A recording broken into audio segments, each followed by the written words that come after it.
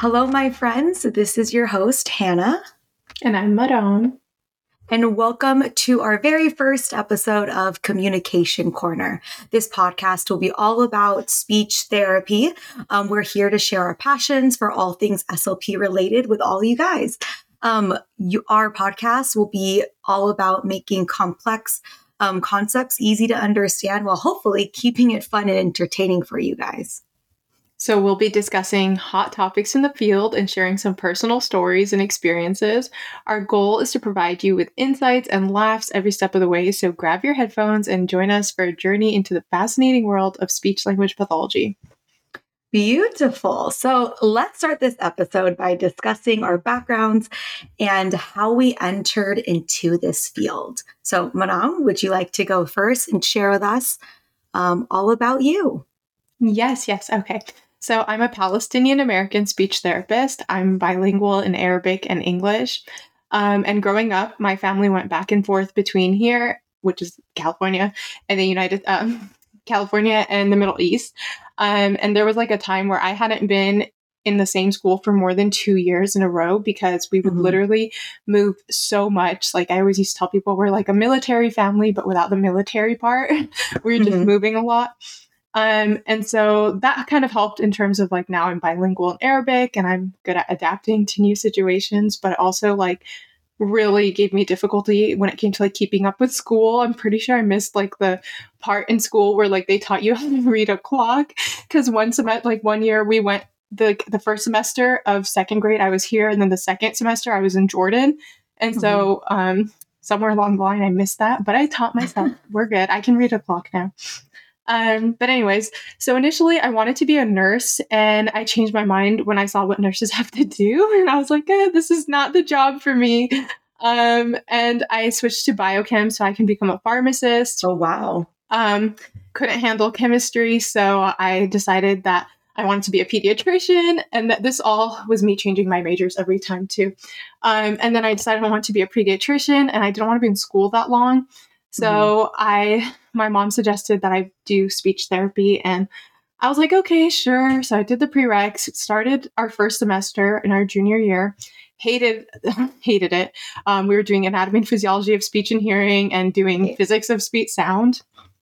And I was like, what is this? I don't want to do this. So I decided to do some volunteering with some speech therapists that were local to us and see if this is something that I would enjoy when I'm actually in the field, not necessarily the class. And I loved it. I loved it so much. I put myself out there and did some pediatrics, some adult volunteering, and I loved all of it. So I did not switch away from this, and I stuck with it. I really loved working with the kids because they were so fun. And then I loved working with adults because I felt like the support that we provide is so meaningful when it comes to like cognitive therapy and communication and just feeding. I feel like we work with some of the most important skills. And I loved it. I actually even considered getting my PhD because when I was doing research with some of our professors, I fell in love with it. And I'm like, what if I can come up with a new therapy technique that works so great? Like I just had so much passion for this field, and I really wanted to do my PhD, but quickly learned during our master's program that I was sick of school and needed to take some time off. And so I ended up just doing my medical internship and my school-based internship. I fell in love with the medical internship. And so when I started my CFY, I decided that I wanted to do a little bit of everything. So I did part-time early intervention, about 25 to 35 hours a week, and then 3 days a week at an acute hospital. And I loved it. And when I got pregnant, literally my CFY ended on a Monday, and then like my technical CFY ended on a Monday, and I gave birth that Saturday. So it was so insane. It was 2 weeks before my due date, and I was like, this is so good. Like I'm giving myself time to like get myself together and whatever to become a mom. No, I literally gave birth that weekend. And I haven't been really in the field since. Like I've just been working on some side projects, taking courses because I love to learn. But it's been 6 months since I've worked in our field, and I miss it so much. Well, we can't wait till you join and come back to the workforce. Definitely need speech therapists like you. I wanted to add that you're not alone in not knowing the analog clock, because they've actually stopped teaching it in school. Really? Yeah. And so now it's crazy. It's crazy because a lot of our cognitive, like standardized assessments, that's one of the components. And so a social worker asked me if I knew any, standardized assessments that didn't have it.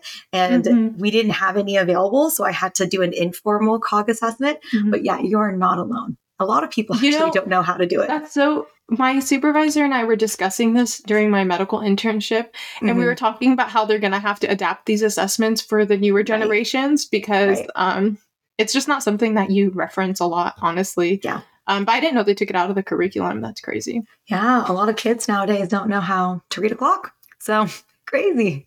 I mean, it's a skill you don't need. Yeah, true. I did want to ask, now that we're starting this podcast, but first, thank you for sharing. That was a beautiful story. I didn't know some of those things. But what are you looking forward to for this podcast? And then what is your biggest fear? So I really wanted to create a podcast where we have a space for SLPs that is entertaining and educational. I wanted to offer a laid back and fun environment where we can discuss areas that need to be improved within the field, while also entertaining our listeners. And I think that this platform is hopefully going to be very engaging and enjoyable. And I would love for the SLPs that listen to tune in and contribute to the conversation. I just really want this to be a safe space for everyone, while still not being a heavy space, if that makes sense. Yeah, makes sense. And then your fear? So I don't think a lot of people know this about me, Hannah, but I have a fear of public speaking, and it's something that I've been working on for a long time. Really? Yes. So in 2021, I actually found it in my notes. Literally over like the last couple of days, I wrote a list of things that I wanted to accomplish, but my fear was getting in my way. And one of those things was this podcast, because I have this crippling fear of public speaking where when I stand in front of people and I know that it doesn't matter if you guys are my cousins, if you're my friends, I literally clam up and my heart rate accelerates. I start to get sweaty. I'm literally thinking about it right now and I'm getting nervous. You can hear the change in my voice. And it's so bad. But I made a promise to myself that I wasn't going to let it stop me from accomplishing my goals. And so I really that's my biggest fear for this. And I always have a little bit of fear of failure for everything that I do. Yeah. So I don't know. My biggest fear is public speaking. Even when I wrote my first kids book, I read it to literally my sister-in-law and her cousin, who are people that I'm very comfortable with. And they can hear my voice shaking and they're like, "Are you about to cry?" I'm like, "No, there's something about public speaking that just makes me scared." And hopefully this is a good way to break that. And that's so crazy. So we forgot to mention, if you guys don't know, Madame and I went to the same college. We did undergrad and grad together. And so it's baffling because you were an amazing public speaker. The first day of class, I swear you were teaching us already. Oh my gosh. You were the one, the main student that I was oh my gosh, she scares me. And I love it because I want to be like her and on her level. So no. That's insane. I would have never guessed in a million. Never guessed. Yes, I think actually being in our major made my fears my public speaking more afraid. It made me more afraid of public speaking. It made me more anxious. Oh no. But yeah. Well, congrats to you for attempting or making progress to accomplish and overcome your fear. Yeah, I've made a lot of progress. I used to stand for our speech class, or not our speech class, but public speaking class to give a speech. And I would literally freeze and have to turn around, collect myself so I don't burst into tears at the thought of public speaking. So I've come a long way. But there's always room for improvement. Absolutely. Tell me your goals and where do you see yourself in 10 years? Okay, so I'm working on seeing my own private clients, and I hope that in 10 years I have my own practice. I really want to be specialized in feeding therapy and parent coaching. Those are just two of my passions that I love so much.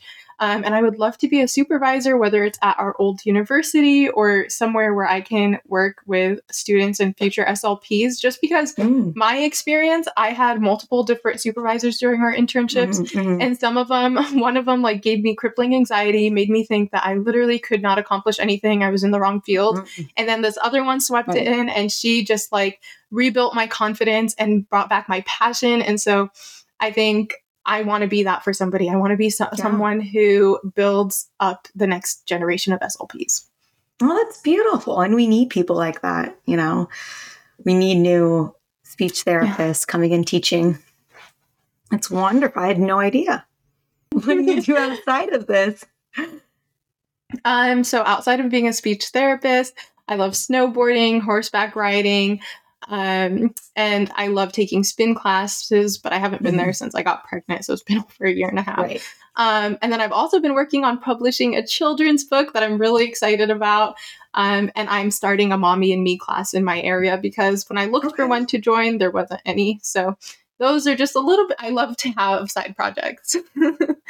You are even though you're not working, you sound like a very busy woman. I like to keep myself busy. I don't know if it's a good thing or if it's some kind of thing that I need to go to therapy for, but I don't like having an empty schedule. Okay. So Hannah, why don't you tell us a little bit about yourself and give us some information about how you found this field? Okay. So I am a Filipino American, and so I grew up in an Asian household. And for those who don't know, when you are Asian, you need to be in the medical field, and that's kind of like you're predestined to be in the medical field. And so, however, I wanted to be a teacher at a very young age, and I told my parents, and they said, absolutely not. And so my mom kind of talked to me about being an occupational therapist. And, I took a bio anatomy and physiology class, and I cried every single day. I could not handle it. Like the stress was overwhelming. And so I told my mom, I can't do this. And you had to take I swear 8 classes, 8 anatomy and physiology. Yeah, it was so super intense. And so I told my mom no. And my aunt actually is an audiologist. And so she actually did undergrad at Sac State. And I believe her master's, I'm not sure how that worked, but I think she had did a master's, not exactly sure. Maybe it was in Sac State. But she introduced me to speech therapy and audiology. And she was like, you should be an audiologist. And then, I was like, okay, maybe. And so I literally, my boyfriend at the time, who now is my husband, he actually, when I was deciding this, he pulled up a YouTube video. It was 5 minutes, and it basically described what speech therapists do. And we finished the video, and I said, okay, I'm doing that. And that's basically how I chose. I went to the admissions office and I signed to change my major. And from there, I did undergrad and grad school. I always thought I would be in pediatrics. I really loved working with kids. And so, however, I started getting involved with a lot of support groups who work mainly with adults, and I really fell in love with it. And then I did my medical internship, and, I always had this fear that I just wasn't competent, or I wasn't able to work with adults. And so I literally asked my supervisor on the last day of my internship, do you think I'm capable and competent of doing this? And the best advice I've ever heard, she looked at me and said, if our patients could do hard things, we can too. I love that so much. Yeah, it was just such a great, I was like, wow, you're right. If I expect my patients to do all these things and I give them all these goals, but I can't put myself out there and do a really hard thing, that's not fair, Yes. And so from there, I finished my medical internship and I still almost took a job with the school district. But gratefully, a listing popped up for an acute care setting at a hospital. And so I applied and I got it, and I've been there ever since. And I honestly would not change anything. I love the position I am in. I love the field, and I love being in the hospital, in the medical field. So yeah, Yes. I that's a love little that about about me. speech therapy. I love that like you can literally work in the medical setting, the school setting, early Right. intervention. Like there you get bored of one setting, there's like another Yeah. six settings that we can work in. I do really love that. And I love what your supervisor told you. I actually like used to tell myself like I saw a video on TikTok where she said Mhm. like do it scared. Like it doesn't matter if you're scared, do it scared. And I feel like that really resonated with me cuz I'm Mm. so afraid of failure. So I Right. really As love we what your all are. supervisor did. Yeah, and I love that she said like we have our patients do difficult things all the time, and they conquer Yeah. them. Okay, so do you have any long-term goals that you want to share with us in 10 years? Where do you see yourself?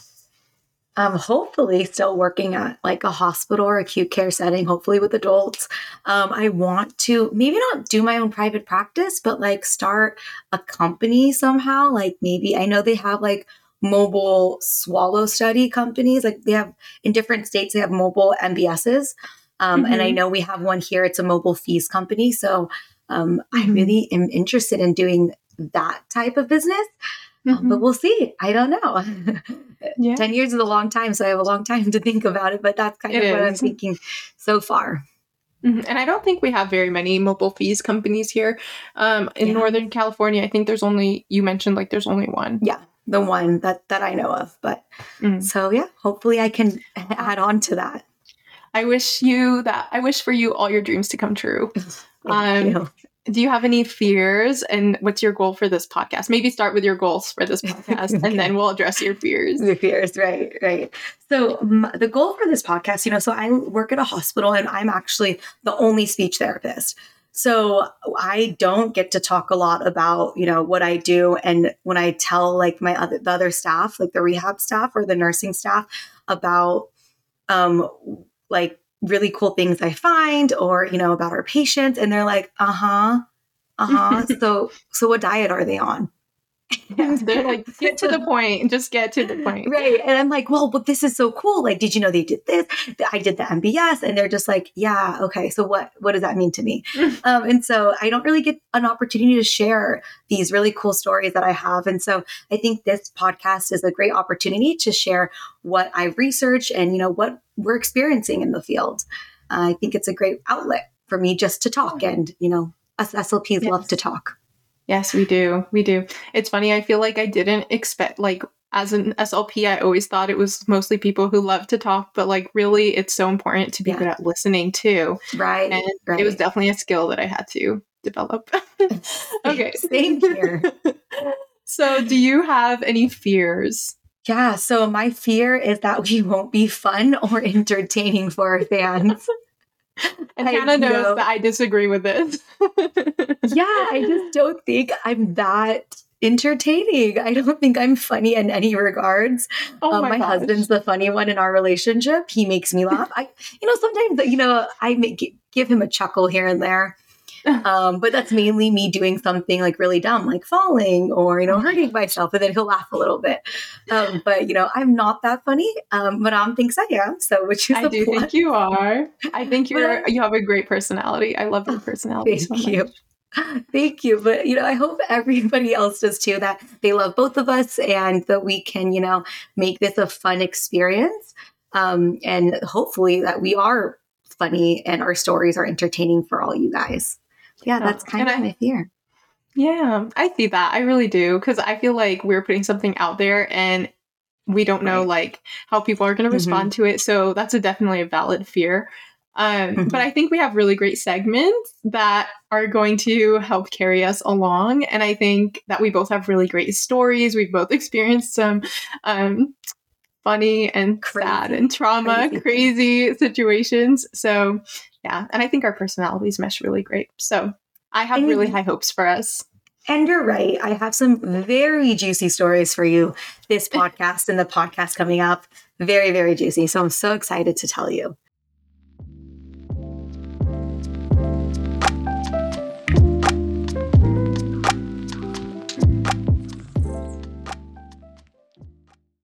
Okay, so now that you guys know a little bit about us, we're going to go ahead and move into one of my favorite segments, which is SLP Hot Takes, and we're going to share some controversial topics and give our opinions on them and share our experiences with you guys for this segment. So, Hannah, what is your hot take? One of your hot takes for this week? So, my hot take is something very juicy, first of all, but it's something that I feel like SLPs do subconsciously. And I feel like I shouldn't have to say it, but I need to address it because it happens Okay. very frequently and often. But it's Mm-hmm. basically judging our clients and our patients based off of their list of diagnoses. Okay. Um, so here's my long, I will try to keep it short story. So I had a patient that came to me at the hospital, and he had cerebral palsy and developmental delay from birth from anoxic brain injury. And Mm-hmm. so basically, he'd been to the hospital about like 1 to 2 times before with suspected, and putting air quotes in there, suspected aspiration related Okay. pneumonia. But like in the previous, the chest x-rays either came out clear, like he coughed in his own secretions, and he saw a speech therapist during one hospitalization. Mm-hmm. And she saw him at bedside, and tried different liquids and consistencies and determined that without an instrumental, determined that he should be on a nectar or mildly thicker nectar So she only consistency. did a bedside eval. Yes. Yeah, correct. So Okay. she didn't do a swallow study. And so she just decided that he needs to be on mildly thickened liquids and then puree textures. Mm-hmm. And then he left the hospital. And in 2017 and 2020, he did two outpatient swallow studies because Mm-hmm. his caregivers were saying that during meals, even with the nectar consistency or the mildly thick consistency and puree textures, Mm-hmm. he was coughing. And so they Yeah. wanted to know if that was aspiration events. And, before these both studies were done, he had never had pneumonia before. And so, Okay. the first swallow study had said that he had aspiration with no cough response, so silent aspiration, and on thin liquids. And I believe they didn't trial solids, but they recommended puree textures and moderately thickened liquids at the time. That's so weird. So they didn't do any Yeah. solid textures for the trial? No, no, but they still recommended. They'd even attempt to do it from what the note Mm. had, from what I saw. Did they say And why? no, and I thought that was so interesting too. There was not really a reason why. Um, Interesting. the second one that he did in 2020 said, the penetration aspiration scale, the PAS scale, basically said everything was a score of 1, which is no aspiration, no penetration. And the speech therapist recommended um, mildly thickened liquids and puree textures. And she also didn't trial a solid, which I was like, okay, that's odd. I was able to actually have access to watch the videos, and I saw them, Madame, and it was like a beautiful swallow. Um, Really? What the yeah, heck? and so So, weird. And like a normal swallow, completely yeah, nothing. it was functional. Maybe there are Okay. some components of, pharyngeal, um, what is it called again? Some pharyngeal delay, or retention, but pretty functional swallow, no aspiration or penetration observed. And, even on one of the studies, they were using the wrong Varibar. They're using the wrong barium, excuse me. They weren't using Varibar. Okay. And What's the so difference? Sorry, Oh, don't know the that's difference. no, that's a good question. So for those who aren't in the medical field, or Mm-hmm. those who are, there's different types of bariums that you can use for these video phlebotomies, and so this video studies. So for an esophagram, you use this thing called Easy Pack, and it's Mm-hmm. basically the powder, and you put water in it, and it actually says esophageal study on the side. For Oh, our studies, ours is a modified barium swallow study, emphasize on modified. So we use different types of bariums. And so okay. the one that's been researched is called a Varibar. That's the Mm-hmm. brand that we use. And that's the most consistent with the liquid consistencies and textures you would see in our typical waters and drinks. So Hmm. yeah. And so that's why I thought it was Interesting. interesting too, that they didn't use the correct barium and didn't even document like why. Wait, so how did you Um, know that they didn't use the correct one if they didn't document it? Yeah, so, like, when I looked at the videos, the Mhm. barium looked like it was crystallized. It was just Oh. little specks of it. And I think Mm. they maybe had put a little powder in some water, Mhm. and then or thickened water to get that consistency. And so you see like these little dots of just barium. And so you Okay. can tell it wasn't Veribar. Mhm. Okay. So from there, I get this patient, and he has COVID, and he has this called strep bacterium, but it's not correlated to like strep throat. It's a different type of bacterium. Mhm. And so, and the chest x-ray was clear. He came in with a mildly thickened liquid and puree textures. And I did my swallow study, and he had a functional swallow. I Yay. tried different textures. I tried solids. I tried soft and bite size. And he Mhm. loved the peaches, and he did so well on liquids. He did have an episode of like deep penetration, maybe like trace aspiration on one trial. Mhm. And basically, on that trial, he immediately coughed and ejected all contrast out of the airway, Oh, which good. is, yeah, and which is Mhm. normal. Like you Mhm. aspirate, I Mhm. aspirate. It just depends Yeah. if you can sensate for it and kind of Mhm. get rid of it out of your airway. And Mhm. so, long story short, let's not like just based our diagnoses and our preconceived notions on how our patients will act and respond Mhm. just based off of what we see or based off of Right. their list of things. Like these speech therapists and these doctors basically said this person has CP and has a developmental delay. He must be aspirating. How could he You not know. be Yeah, aspirating kind how of yeah, how thing? can he not be? And when in reality, like when you do the instrumental, 3 times you see a functional swallow. Mhm. So like let's start actually seeing the patient as a whole instead of just that Mhm. one instance. Mhm. Yeah. Yeah, that's a good hot take. That's really good. I agree with you. I don't think that should be an unpopular opinion at all. And I when I was in Right. the hospital, I saw similar things to that. We definitely need to work on seeing the person as a whole person and not, having our like you said, our preconceived notions. Absolutely. Absolutely. But yeah, you wouldn't think that I need to address it, right? Like this shouldn't be a Mhm. hot take, but I feel Should like not be. it happens more often, and I see it a lot. Um I see it all the time with all of our patients. But yes, that is my hot take. Madame, what is your hot take for this week?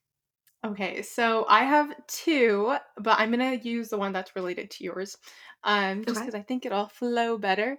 But so I don't think that we should be forcing our patients to use our like our diet level recommendations if they don't want to. That especially in Wow. adult settings, okay? But that is yes, that is my hot take. So I think it's our jobs as the speech pathologist, to do our assessments and to give adequate recommendations, right? Like if it's not safe for you to have minced moist, then I'm not going to recommend minced moist. But it's up to you as an adult to Yeah. decide whether or not you are going to follow my recommendations. Just like you and I are given recommendations all the time, people are always throwing Hmm. out unsolicited advice, and we are choosing not to follow it. And sometimes people are right, right?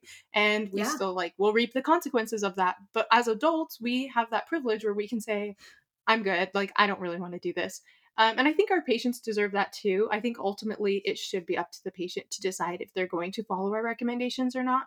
As long as we have educated them and provided them with strategies and provided them with like our genuine recommendations, it's not Hmm. our job to enforce these recommendations. As long as they know what the risks are, they can make their own choices. That's my hot take. Yeah. No, absolutely. And like you're oh my gosh, like that's something that I'm so passionate about because I think as a field, we're so scared of aspiration. And, Mhm. a lot of speech therapists would be like, well, no, they need to be on moderately thick because they aspirate. And Mhm. you can't, like, the patient has absolutely no say in how they kind of deal with their medical, um, kind of their path. And so, like, we Mhm. all have autonomy over our bodies, right? And so, if we can recommend something, and, how do we educate our patients with like telling them their risk factors and getting pneumonia, and how do we educate and just, try to give them strategies to Mhm. make sure they don't get pneumonia? What kind of things can Yeah. we offer them? We're here Mhm. to be Yes. therapists. One of the amazing quotes I heard from my supervisor, she said, we're therapists, we're not diet police. Mhm. And so I was Exactly. like, I was like, wow, I that's good. agree. Yeah, like I'm here to rehab or rehabilitate your swallow, Hmm. not to focus on what liquid and what diet you're on. I'm Hmm. just here to Yes. kind of, tell you what's best and what's safe for now, and then, Hmm. work on the anatomy and physiology of your swallow. Agreed. I 100% agree. I'm glad that Absolutely. you agree with me. Okay. I felt a Yes. little nervous saying that, honestly, just because I'm on the other side of that. One of my supervisors in the past did not Mhm. agree with that. And So, that's and yeah, no, which is fine. I think everybody's going to have their own opinions, but yeah, I do think that at the end of the day, we are working with adults and they deserve their autonomy. So, that's my absolutely. opinion. Okay. So, I Hannah, do agree. you have another hot take for us?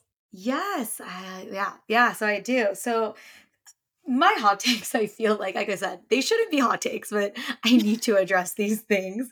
But it's not judging our patients based off of their cultural or ethnic Oh backgrounds. my gosh. And so, like you I would can't think. believe you think that. No, that is a terrible take. I'm just kidding. Like, what? Why do you need it? Okay, tell us. I want to hear it. And and I feel like, like I guess because maybe we're just both of us, we're both people of color, and we Mhm. maybe understand cultural and ethnical differences more. I'm Mhm. not sure what it is, but here's my story. So basically I had a patient who was Hispanic. Most of my patients in the city I work in is either white or Hispanic. And Mhm. so basically this patient had a severe stroke. He had a medullary stroke, which caused like Wallenberg syndrome. And usually that entails very severe pharyngeal dysphagia or oropharyngeal dysphagia. And so, we did a swallow. First, he came in with a peg tube, and the speech therapist that originally was treating him, that did the eval, basically said severe dysphagia at bedside, and talked to the doctor, and the doctor was kind of like, well, the speech therapist was thinking about doing a swallow study, and the doctor said to her, "What will you see that I can't see right now?" And What? she I feel yeah, like and that like in she itself. What? Oh yeah, my and so gosh. the speech therapist Was it didn't know kind? Was how it to. like? What? Hold on, I have a question. Was it Yeah. condescending or was it like genuine? Like, what are you gonna be able to tell from this? I think it was a mixture of both. I think it was a mixture of like, he has a peg tube. Why do you need to feed him by mouth? It's already solved. He's already getting nutrition and hydration. And then Mhm. the second thing was like maybe she was just unaware of what a swallow study could do. And like Mhm. how, like we said, we are not diet police. We're here to give Mhm. you rehabilitation. And I don't think Mhm. the doctor didn't realize that component. Mhm. And I come from a really like we're in the stone ages at the hospital I work at. So I think swallow Oh my studies gosh. weren't being readily used, and I don't know Mhm. if you've experienced that with a hospital you worked at. Yeah. Yeah, But the that's where a I did common thing. my where I did a part of my where I did my the adult portion of my CFY, Yeah. I don't think they were readily used either.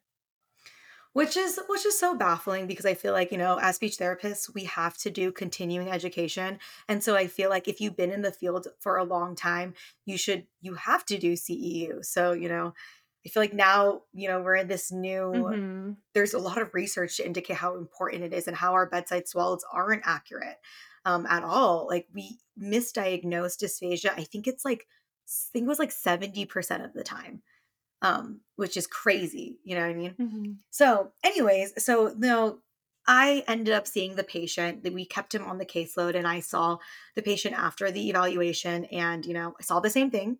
I went to the same doctor, and I basically gave her my reasoning why, because I knew she didn't really understand what an MBS could do, and she said, "Absolutely, go ahead and do it." And big win Yay! for me. I literally Yes, I ran love to see growth. I ran out of that room and I was just like screaming on the top of my lungs, just so happy. Well, actually, I wasn't screaming. I was Skipping down the silently hallway. screaming. Yes, I was silently screaming in my head. And I bet like everybody's experience, like no one like, especially if you're your first, I was like a few months out and I was just Wow. starting my CF. And so like Mhm. it took a lot of courage for me to tell that Mhm. to the doctor. Absolutely. Props to you And for that. so Thank you. Thank you. It was very hard work. It was a lot of prayer. Just me praying Hmm. the whole time. Please And guide so this doctor. absolutely. So we ended up doing the study and he ends up, we do rehab. He leaves the facility. He was unable to go to a SNF or an acute care inpatient rehab, intensive rehab due to insurance. And so he ended up going home. And he was a Mhm. wonderful patient. He was so motivated, always like doing the exercises and doing my recommendations, even when I wasn't doing therapy with him. Oh I would wow. literally walk Mhm. in. Yeah, isn't that crazy? I would walk in and he would be like, "Señorita, see?" And he's like doing it Yeah. already. Um, Good. yeah, I so love he ended that. up leaving our facility and I found out a month later that he got readmitted because his peg tube was accidentally removed. And so Mhm. I was telling the speech therapist who I was treating the patient with at the time that this happened. And she told me, she was like, well, he probably did it himself. In the Hispanic culture, they don't really listen to your recommendations. And What? yeah, like, isn't that crazy? And she's That's a really big statement. That's a really abs- big absolutely. generalization, Yeah, stereotype. and I don't so know. she went on, and I just like didn't say anything because I was just in shock. And she went on to say how like Hispanic women want to feed their husbands like soup, and so they probably already giving him food, even though his dysphagia was so severe, and he probably removed the peg tube because he didn't want it anymore, and that's That's why he got readmitted. crazy. Is she white or is she Hispanic? Is she what? My this other SLP, Yeah. she was white. She was white, yeah. And so her statements just I think was baffling. I just was so shocked that she had even said that. She basically just said like just because of his culture and his ethnic background, that's why he did certain things. And That's which is crazy. crazy. Like I feel like like you were saying in the hospital, a lot of our patients who are ethnically diverse, I feel like they get blamed for the reason why they're in the hospital. Like it's their Mhm. fault. Yeah. And I was just like, wow, like I like was just sitting there and I was just in awe. And I basically didn't even respond. And I remember kind of nervously chuckling at it and be like, yeah. And I literally go back to that situation. I wish I could relive it to be able to stand up for, Mhm. Your patient. to stand up for my patient and say, that's Mhm. wrong. You Mhm. shouldn't It's say hard. that. Yeah, and I think especially as a new speech therapist, if the speech therapist was Hmm. more seasoned, it's a little bit harder. Like Yeah. I've definitely been in situations where I learned from that situation. I will like told myself I will never be that speech therapist who Hmm. like allows prejudices or stereotypes to make me say things like that, but still not had the courage to say anything. Mostly if it's somebody who's been in the field longer, but what Yeah. makes me so upset about this is when you have these kind of preconceived notions is it affects the way you do treatment. If I'm going Yeah. into a session knowing or thinking you're not going to take me seriously, Hispanic people never take therapy seriously. Why? I'm not going to put an effort. I'm not going to, you know what I mean? Whereas on the other side, if I'm someone like, oh my gosh, like I need to give my best to this patient, and you might prepare better materials, you might have handouts for them. But if you already think like they're not even going to do what I'm telling them, why am I going to try? So I think it really does Absolutely. affect the way we interact with our patients. Even if you think it doesn't and you have these beliefs or you're one of the people who do say things like this, it does affect the way you work with your patients. And as someone from an ethnic background, we do notice when you come into the room, no matter how polite you are, we can see when you think less of us. So Mhm, just for mhm. anyone who's curious. Yeah, have you had this experience for either like, have you seen it done or has it happened to you before? It's definitely happened to me with, like, my, grandpa. I feel like Mhm, I saw like, he had Alzheimer's, and I felt like, mm, looking back, I definitely saw this, and I've seen it happen to other people in, my medical setting, my first internship for my medical setting. yeah. I felt like I saw that a lot. Like, we would, like, leave the room, and the therapist that I was under would be like it's like, always have a comment to make Oh, if it was oh a person no. from but she was also a person of color, and I think actually for her, it was more projecting because she was I older, and see. that's what she I think I would assume that's what she grew up with, and I felt like it was a lot of projecting. But it's still Mm, not okay. There, your yeah. insecurities are not our problem, and it's not Right. your patient's problem. Yeah. But like I Yeah. 100% agree with you. Like how you think about your patient and what thoughts you have before seeing that patient makes a world of a difference in how you actually Mhm. give therapy and how you treat the Absolutely. patient. And it Absolutely. definitely shows. And I think it was just so baffling that people still think like that to this day. But yeah, advocate for your patients and stand up. And it's Yeah. hard. It's very Mhm. hard. Like I feel like sometimes I feel like I don't. If I was able to go back, I don't know if I would do it now. But I think just more experience. Hopefully, I don't have to Mhm. experience that Well, again. something that I've learned to do in those situations is Hmm. say like, "Oh, really? They weren't like that with me." Just like Oh, if that's they did do good. that with you, they weren't like Yeah, that with me. Cuz now I'm just giving you I'm not saying even though you are wrong, I'm not saying you're wrong. I'm just saying, yeah. "Oh, they weren't like, I didn't see that."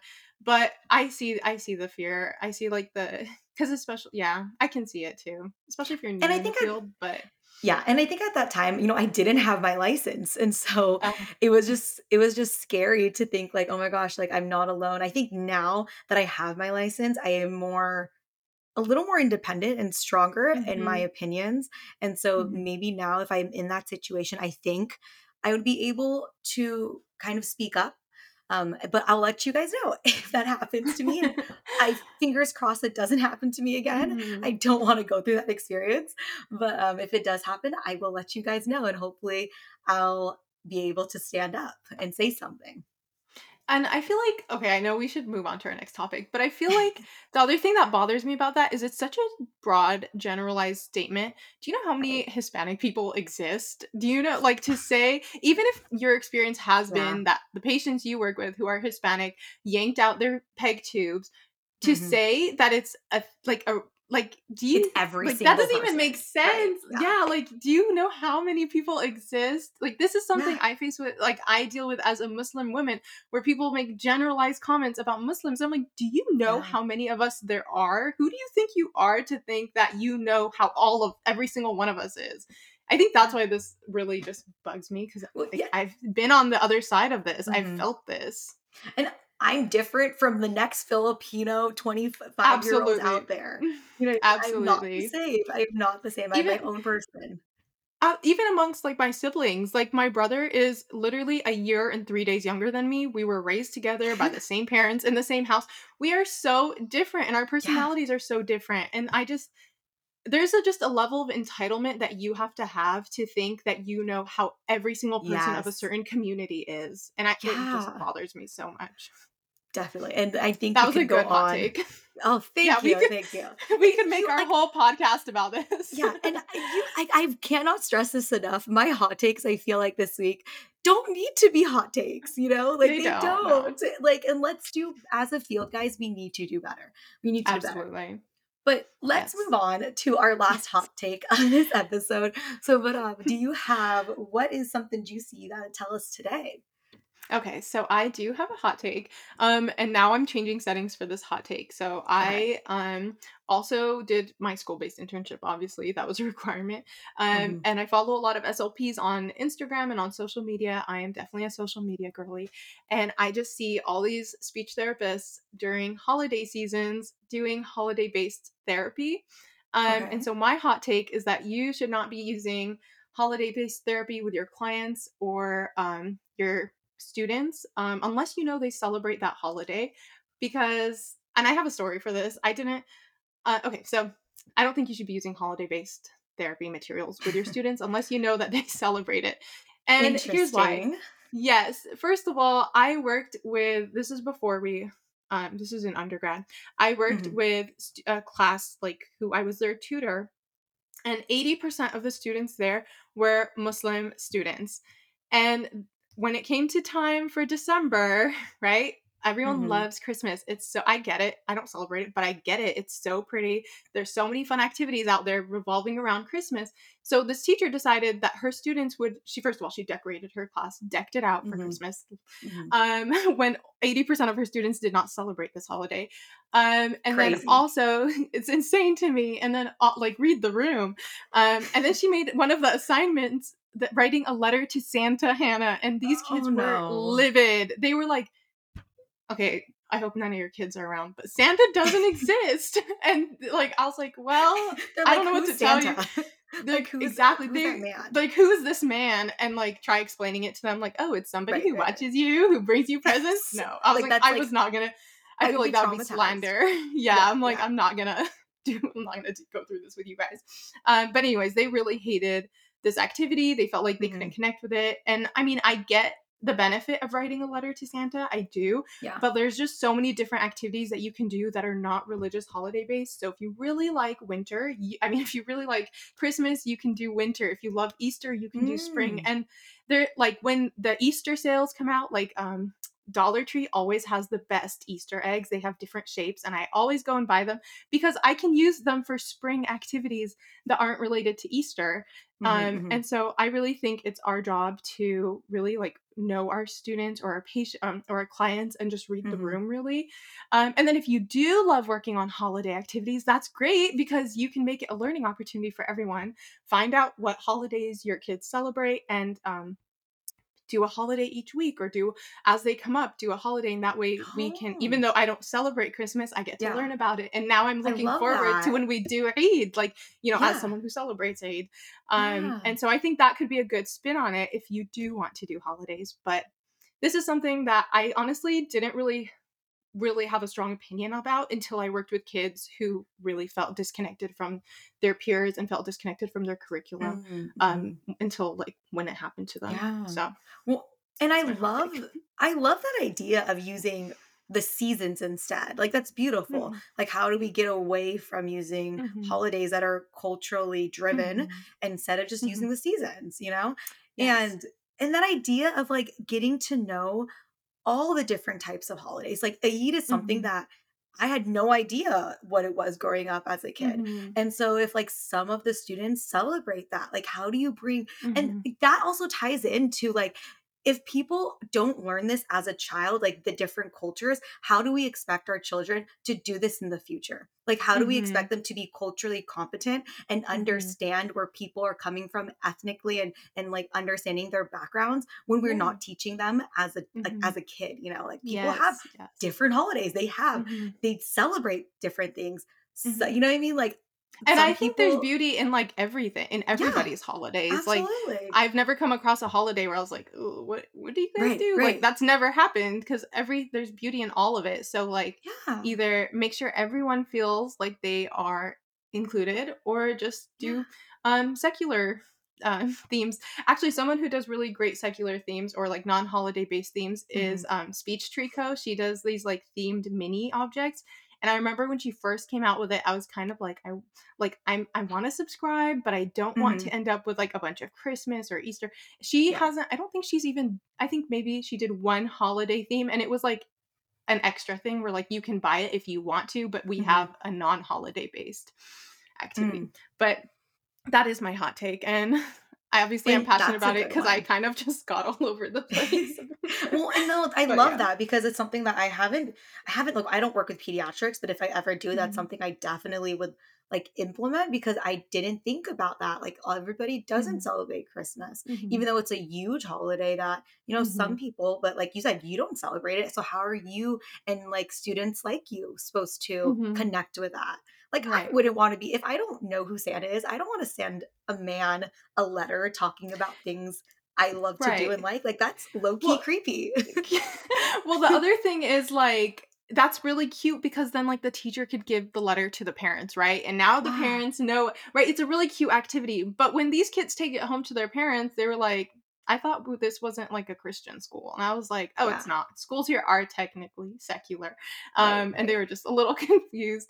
But I think like I see both sides. I'm not going to say I see both sides. I see the appeal of holidays. And as someone who Absolutely. Yeah. loves Halloween, I don't celebrate Halloween, but I love, love, love Halloween. I also know like not to, it's just my personal preference, I think. And And just I think it's also just educating other students about different ones. Like it's great to have like to like say that these holidays exist. But, like you can do like a show and tell of like hmm this is the holiday I celebrate and this is why we do it. You know, hmm what kind hmm of foods do we eat during this holidays? I I think that would be so great. And I think like even Christmas, let's take, everyone celebrates it differently. Yeah. Everybody like that I've met who different cultures celebrate it so differently. The foods that they bring out for them is like, there's so much Yeah. diversity in it. There's a person that I follow on TikTok who is a teacher. I forgot what grade she teaches. I want to say third grade, maybe. Mhm. And she found out that a couple of her students were fasting Ramadan. And so she decided to just kind of do like a day where they talked about what Ramadan is. And like, I felt like when I was in public school, I never got to experience that. And I felt like Yeah. even though I know she does other holidays, she makes sure to include all of her students, which is so That's great because now beautiful. like the Yeah. kids know what Ramadan is. When Yeah. Hanukkah comes around, they're gonna know what that is. When Christmas comes around, like you get to enjoy each other's cultures. And I think that's also very beautiful. So just be inclusive, I guess, is my takeaway. That's beautiful. I love that. That is a wonderful hot take, Mona. I love Thank you. that. It's Thanks. beautiful. I feel like I'm so passionate about it for like for like such a simple topic. Like I just feel like there's so much passion oozing out of me. Especially Well, after what you talked about. I feel like those were heavy topics. And I'm like, don't bring up holidays. no, no, I think that's something different that I think a lot of speech therapists haven't really thought about. So hopefully, if you are a practicing speech therapist, you can kind of consider this and shift maybe. And I think for hmm shift your therapies. I think we always need to be willing to shift our mindset and learn. Like we're going to be lifetime learners. And if hmm you're stuck in a rut and you're stuck in doing your old ways and you never want to change, like your patients will not benefit from that. You Yeah, have to I be agree. flexible. Yes, I agree. Yes, yes, yes. Okay. So, so Good wow, hot yeah. takes. Well, that was wonderful. That was a wonderful segment. Um, that basically concludes our first installation of Communication Corner. We want Mhm. to basically end every episode with maybe a recommendation, like a SLP rec. And so, Madame, do you have a recommendation this week for our viewers or Yes. listeners? Okay. So my SLP rec is going to be targeted mostly for early intervention speech therapists that are tuning in. And it's the SLT scrapbook parent handouts. Uh-huh. They are so good, you guys. And I like to dedicate the first session that I do with my kids, doing some parent training and just like educating the parents. And these handouts are so, so, so great, so easy to understand, so informative. And she also has them in Spanish. So I Oh, genuinely like, I bought her whole, not telling you guys to do this, but I bought her like her handbook, her handouts, like her posters, everything when I first went into the field of early intervention. And mhm. as a new speech therapist, it was so helpful. And the parents love it because they're easy to read and they just like, I would send it to them usually via like email or text, and that way they can just reference it. And then usually they would just print it and put it on their fridge for a little reminder for themselves. So Very SLT nice. scrapbook parent handouts, they're so great. Very nice. Very nice. I love that. Yes. What about you? Do you have an SLP rec for us? Okay, my rec hasn't doesn't really have to do with speech therapy, but it's a fun rec for all you guys. So I've been looking at on Instagram, I see a lot of speech therapists that are addicted to coffee. So, Madame, are you I'm a coffee addicted. lover? Yes, I You am. are. You are a I coffee cannot lover. go without it. Yes. And I feel like every single person is like in our fields. I feel like there's a lot of like SLP and coffee and like things like Mhm. kind of cheesy things like that. But my rec for this week is to go to your local Target or your local Rayleigh's. I don't know if Walmart has it, but I want you guys to buy the iced coffee, the cold brew coffee from Starbucks. Mhm. I'm personally not a big Starbucks lover. I don't like their coffee. I like their refreshers, but they have like Mhm. cold brew. And I want you guys to buy, you can do medium roast. I'm a big medium roast fan. But medium roast cold brew. And then you guys got to pair it with, either they have almond milk, or they have almond creamer or regular creamer. And then the caramel macchiato creamer. It's divine, y'all. I'm drinking it Okay. right now while we do this podcast. And everybody I know y'all love coffee. So go buy it now and you are going to thank me later. So how should we ask for it? Give me a script to use. Oh, no. You could just buy it. You just go to the store and they come in it's like a big jar. It's a big container or jug, I should say. And it saves you money. So I think you were mentioning to me that you go to Starbucks a lot. Right? Yes, I do. I got in the habit of, so during Ramadan, I wasn't fasting because I was breastfeeding my baby. And so I got into the habit of going to Starbucks to get coffee because everyone else around me was fasting, so I didn't have anyone to have coffee dates with. So I got in the habit of going to Starbucks almost every single day. Okay, so tell me, how much money? That's a confession. Too much and how money. much money were you spending per time? Like, think about honestly, it. Like, too much money. I would probably say, like, I think I was always getting like a venti. I'm a white mocha girl, so I was doing like a venti hot white mocha. And did you buy like a little 6, 7. Like a cake pop every pastry? Time? So like that's like what? Pop. Like $10, maybe 13-ish, 12. Right? Yeah. Okay, so I was close. Okay, so I calculated, right? So I usually buy the big jug, maybe like every week and a half, and I get like the creamer with it. And I calculated it because it lasts me about a week-ish. And it's $1.70 ish. Wow. And yeah, per glass. And so this lasts me the whole week, saves me a lot of money, and it's delicious, guys. It's delicious. So that's my SLP Rex, because I know y'all, all these girls love coffee, and we're all like this. You're probably a speech therapist listening to it and addicted on it. So that's my SLP Rec of the week. Hopefully. And please tell me, guys, if you try it, and let me know if I changed your life, because I probably did. Okay. I probably changed. She does all kinds of therapy, but this is what changes people's lives. This is what's important, guys. This is what's important. Okay, so I'll try it, and I will let you guys know next week or the week after how it went. Thanks for tuning in to our podcast, our very first episode of our podcast. Go ahead and message us on Instagram or TikTok and let us know what you guys think, and share your hot takes with us, and hopefully we'll be able to share them with everyone else. Yeah. Thank you, guys. And it's at communicationcornerpod@gmail.com for our email, and then same with Instagram and TikTok. All right. Yes. Thank you guys for listening. Bye.